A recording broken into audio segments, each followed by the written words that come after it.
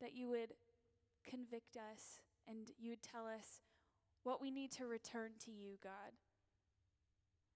Be in this place. In Jesus' name, amen.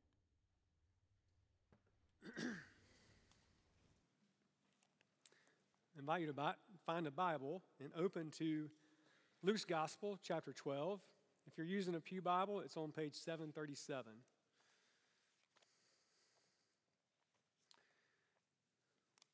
We were away last week for a wedding in Fairhope, and we also went to the beach for just a couple of days, and I just encourage you to do that if you ever get the chance. It was just such a wonderful time to be together with my family and kind of get some rest and relaxation. There's something about salt water that's really good for you, I think. So, anyways, we come back refreshed, but I also want you to know I was faithful to stream while I was out of town, and I was just so encouraged. A lot of young ministers led worship last week. Mark did a great job preaching. Micaiah did a good job leading the music in both services. Joel did a wonderful children's sermon, a man of many talents. And so I was just so hopeful to be away and just see how good and how faithful they were in their ministry roles. Luke chapter 12, beginning in verse 13. Luke records, someone in the crowd said to him, speaking of Jesus, "Teacher, tell my brother to divide the inheritance with me." Jesus replied, "Man, who appointed me a judge or an arbiter between you?" Then he said to them, "Watch out. Be on your guard against all kinds of greed. A man's life does not consist in the abundance of his possessions." And he told them this parable. The ground of a certain rich man produced a good crop. And he thought to himself, "What shall I do? I have no place to store my crops." Then he said, "This is what I'll do. I'll tear down my barns and build bigger ones. And there I will store all my grain and my goods. And I'll say to myself, you have plenty of good things laid up for many years. Take life easy. Eat, drink, and be merry." But God said to him, "You fool. This very night your life will be demanded from you. Then who will get what you have prepared for yourself? This is how it will be with anyone who stores up things for himself, but is not rich toward God." This is the word of the Lord. Thanks be to God. How would your life fundamentally change if you won the lottery tomorrow? I don't know how many millions or billions different lotteries are at this point, but if you were to, drive into the gas station when you get across the Georgia line, it's like, it's $1 or $5 or whatever, and you got a lottery ticket and you actually hit it. How would your life fundamentally change? It could be that you have a business deal and you come into a huge windfall. Could be that a lot of stock that you own goes up in value, and then overnight you're like, whoa, I got a lot of money now. It doesn't have to be the lottery, but just some increase in finances to a great degree. How would your life fundamentally be different? Now, most of us have at least thought about or done the fun mental exercise to say, what would I do? And some of you are so gracious, we've had this conversation, and you say, don't worry, I'll tithe on it, I promise. To which I would say, thank you. But we say, well, what would I buy? Maybe I'd get a bigger house or another house, or maybe I would fix all the things that I've meant to fix at my current house, or maybe I would finally get rid of that old car I hate and get a new car, or maybe I would, whatever your possession or thing is, maybe you would take a trip. Maybe you would go see every Major League Baseball park in one summer just because you could. I don't know what you would do, but chances are you've kind of dreamt that dream. You kind of thought about what would I do. Here's the thing that I think would most fundamentally change if you came into a huge amount of money.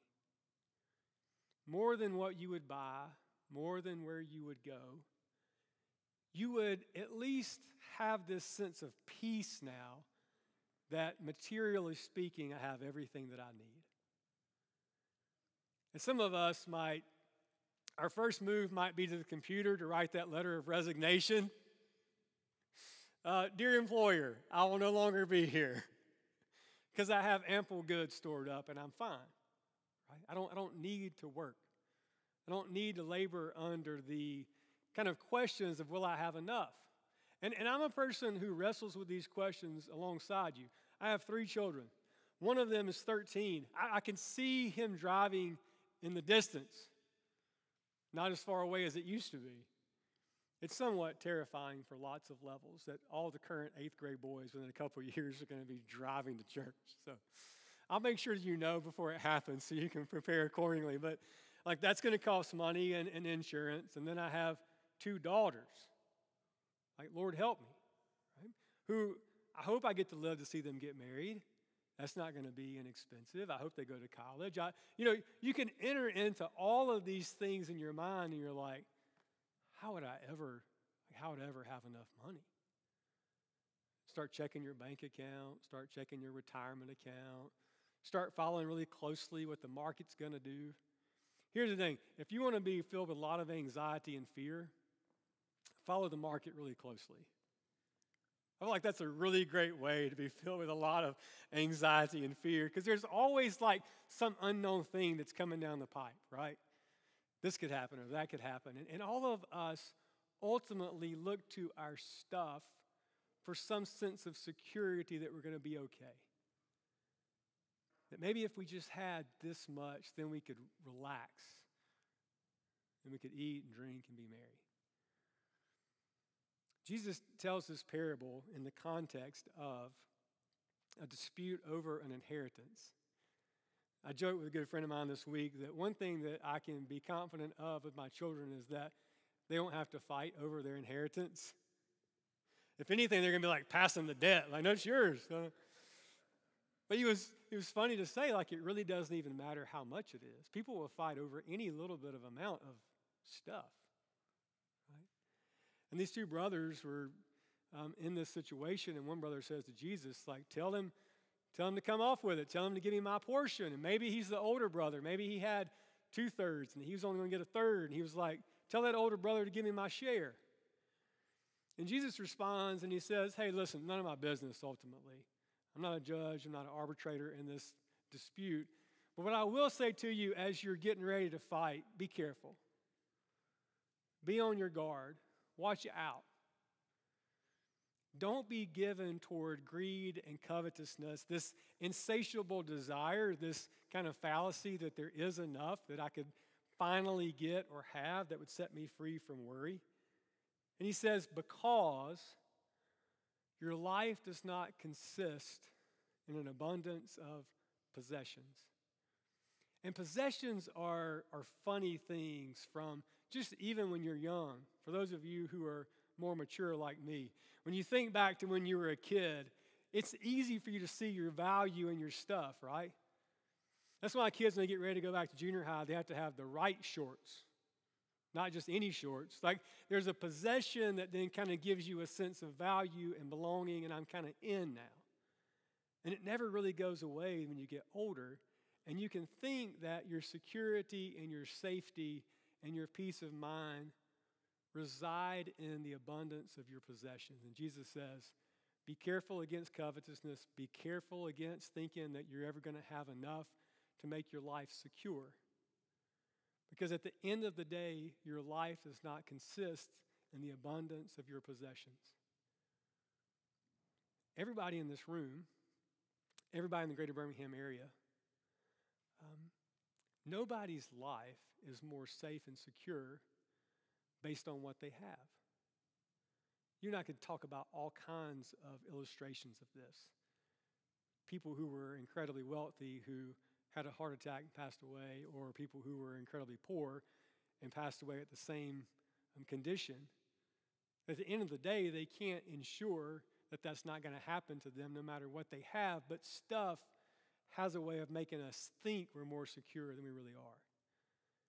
And so Jesus takes this opportunity to tell a story about a rich guy. Now, I think it's important to note that the person, even when the parable begins, he's already materially wealthy, okay? He's rich as it is now. And when you're talking about money to a congregation, here's the thing. I'm most ultimately this morning concerned about my heart. I can't ultimately dictate or be concerned about your heart. It's a difficult thing to wrestle with in my own life, but I invite you into the struggle. He says, there's a rich man. I count myself rich. By the standard of the world, I'm really, really, really wealthy. When Mary talks about backpack buddies over here, and she holds up the bag of food, it's like none of my kids are worried about what they're going to eat in the weekend. If anything, they're just going to fight about what we go eat on the weekend. And then I go on my dad rant. Anyways, like I'm a rich person. He says a rich person had this plentiful crop, this unexpected bumper crop, okay? And so then he said, what am I going to do with all these crops?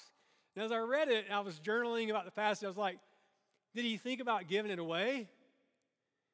Did he think about like seeing the poor people in the land, like here, have more, or throwing a party for everybody? Or his initial reaction is not to give it or use it for others. What's his initial reaction? He looks at his barn, he says, well, this barn can't hold all this stuff. So I know what I'll do. I'll tear down this barn, I'll build a bigger barn, and then I can fit everything in. Wonderful idea. And then what does he say to himself? Here's the revealing heart motivation. Then I'll say to myself, soul, relax, eat, drink, be merry, because you have ample stuff stored up. You're good now. He thought he had reached this point of having ample stuff. And then, Jesus, here's the twist in the parable. God says to him, you what? You fool. You're going to die tonight. And all that effort and all that time and all that energy building that bigger barn and storing all that stuff over there, it can't help you. And ultimately, who's going to get all of it anyways? Could be that your kids are going to fight over it, right? And he tells this parable to us to try to help us see past the seemingly permanence of stuff and for us to get to a point where we think we're secure in and of ourselves because we have a lot of stuff. He says, don't put your heart, don't put your trust in those things, because ultimately your life doesn't consist of those things. Ultimately, every person in this sanctuary, our lives are in the hands of God. I remember learning that in a really poignant way when I was in seminary. I started taking a couple of night classes in Boiling Springs, North Carolina at Gardner-Webb. And one of my favorite teachers up there, Dan Goodman, tall, slender, great-looking guy, thought he was as healthy as anybody could ever be, taught the New Testament like nobody's business. I mean, I love going to that guy's class. And it wasn't long after I left the seminary that we found out that he died. Just dropped dead in his home. And Jesus is so graciously trying to wake us up to the reality that we kind of know this, don't we? We kind of know it, but we live in this kind of fake world where we act like it's not a reality. And so Jesus says, don't be that way. Because if you're a person who lays up treasure for yourself, but you're not rich toward God, ultimately you're impoverished. And nobody really knows each other's situation in this regard. It's much like Dan Goodman. Like, to look at him on the outside, I thought, guy's going to live till he's 109. He's going to be teaching the New Testament forever. And much like physical health, if I was some big honking strong guy and got up here and abs of steel and the whole deal, you're like, he's a healthy guy. But my heart might be a wreck, right? Same for you. Outwardly speaking, you may have it all together, but your heart might be totally out of sorts as it relates to God and his purposes in your life. So what does it take to get to a healthier place? I'm going to read what Jesus says after this. Starting in verse 22. Jesus said to his disciples, "Therefore I tell you, do not be anxious about your life, what you will eat, nor about your body, what you will put on.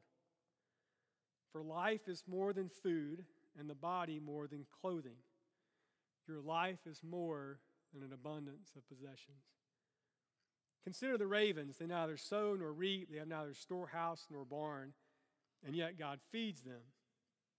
I think it's so interesting how Jesus uses that imagery of a barn again. They can't build bigger barns. They have to be dependent upon the Lord.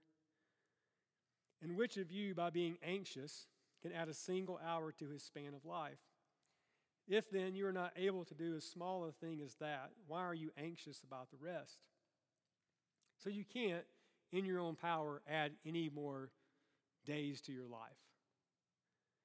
If you can't do that, then why are you anxious about everything else? Consider the lilies, how they grow. They neither toil nor spin. Yet I tell you, even Solomon in all his glory was not arrayed like one of these. But if God so clothes the grass, which is alive in the field today and tomorrow is thrown into the oven, how much more will he clothe you, O you of little faith? And do not seek what you are to eat and what you are to drink, nor be worried. For all the nations of the world seek after these things, and your Father knows that you need them. Instead, seek his kingdom, and all these things will be added to you." Now I want you to do a little thought experiment in your mind. Think about in the last month how much time you've spent thinking about your financial position. How many times you check the app on your phone or your retirement or whatever. And then I want you to think about how much time you've spent thinking about God's kingdom and his plans and purposes coming to pass in your life and the lives of others. And I have to tell you, even as a pastor, I was up back and thinking, I'm not thinking about the kingdom enough. I'm also distracted by all the things that you're distracted by if I'm not careful. But Jesus says, instead of seeking after all the stuff that can't keep you alive longer and won't make any more meaning to your life, instead of seeking after those things, trust that God loves you. Trust that God's going to provide for you. And let your focus be on the kingdom of God coming on earth even as it is in heaven, more than all the stuff. Fear not, little flock, for it's your Father's good pleasure to give you the kingdom. Sell your possessions and give to the needy. Provide yourselves with money bags that do not grow old, with a treasure in the heavens that does not fail, where no thief approaches and no moth destroys. For where your treasure is, there your heart will be also. See, ultimately, it's a matter of your heart. And where you think your lasting treasure is, your heart can't help but get wrapped up in that stuff. And Jesus says, rather than letting your heart get wrapped up in things that are here today and are gone tomorrow, why not trust God that he loves you and he's going to provide for you, and obsess way more over God's kingdom than you do over your bank account. And the Lord, over time, frees your heart from that, and you become more kingdom-minded. And then you're freed up to steward what God's entrusted to you for his purposes in the world. The Splons currently have a moth problem in our garage. The bad news is there's no real good way to get rid of them. Toxic chemicals, which may kill you, right? So we're trying different approaches, but it's really a helpful thing for me currently as I'm preaching through the parables when I walk in my garage and I see them little critters, right, flying around. All this stuff. What if they ate everything in the garage? Like, who cares? Right? Just stuff. And then ultimately, I share this with you as your pastor with pastoral concern for you and for myself. The Beeson faculty recently met here where I went to seminary here in Birmingham, and I'd spoken to them and greeted them, and one of the ladies came up to me. She was like, "Oh, we're so happy and glad you're the pastor here." That's a big responsibility. And I was like, ugh, you're right. It's like people's souls. Right? So share this parable with you, again, as one rich person speaking to a bunch of other people who are, by the world standards, rich. And asking that the Lord would help us see this as a word of grace and kindness and mercy and love. And that He's trying to ultimately prepare us. And when we pass from this life into the next life, that we do so not grasping our stuff and hanging on, but instead receiving the treasure in the kingdom that we've stored up over the course of our lives. I invite you to pray with me. God, we thank you so much for the gift of this day.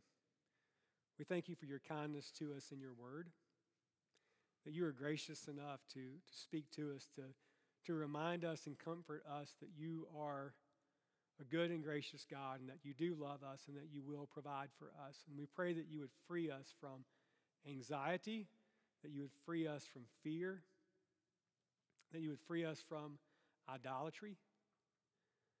And Lord, that we would respond to the good news of all that you've done for us in Jesus, and that we would leverage our very lives for your kingdom purposes. Help us to be more obsessed about your kingdom coming than we are about the stuff that we're accumulating, and help us to trust our lives to you. We offer this prayer in Christ's name. Amen.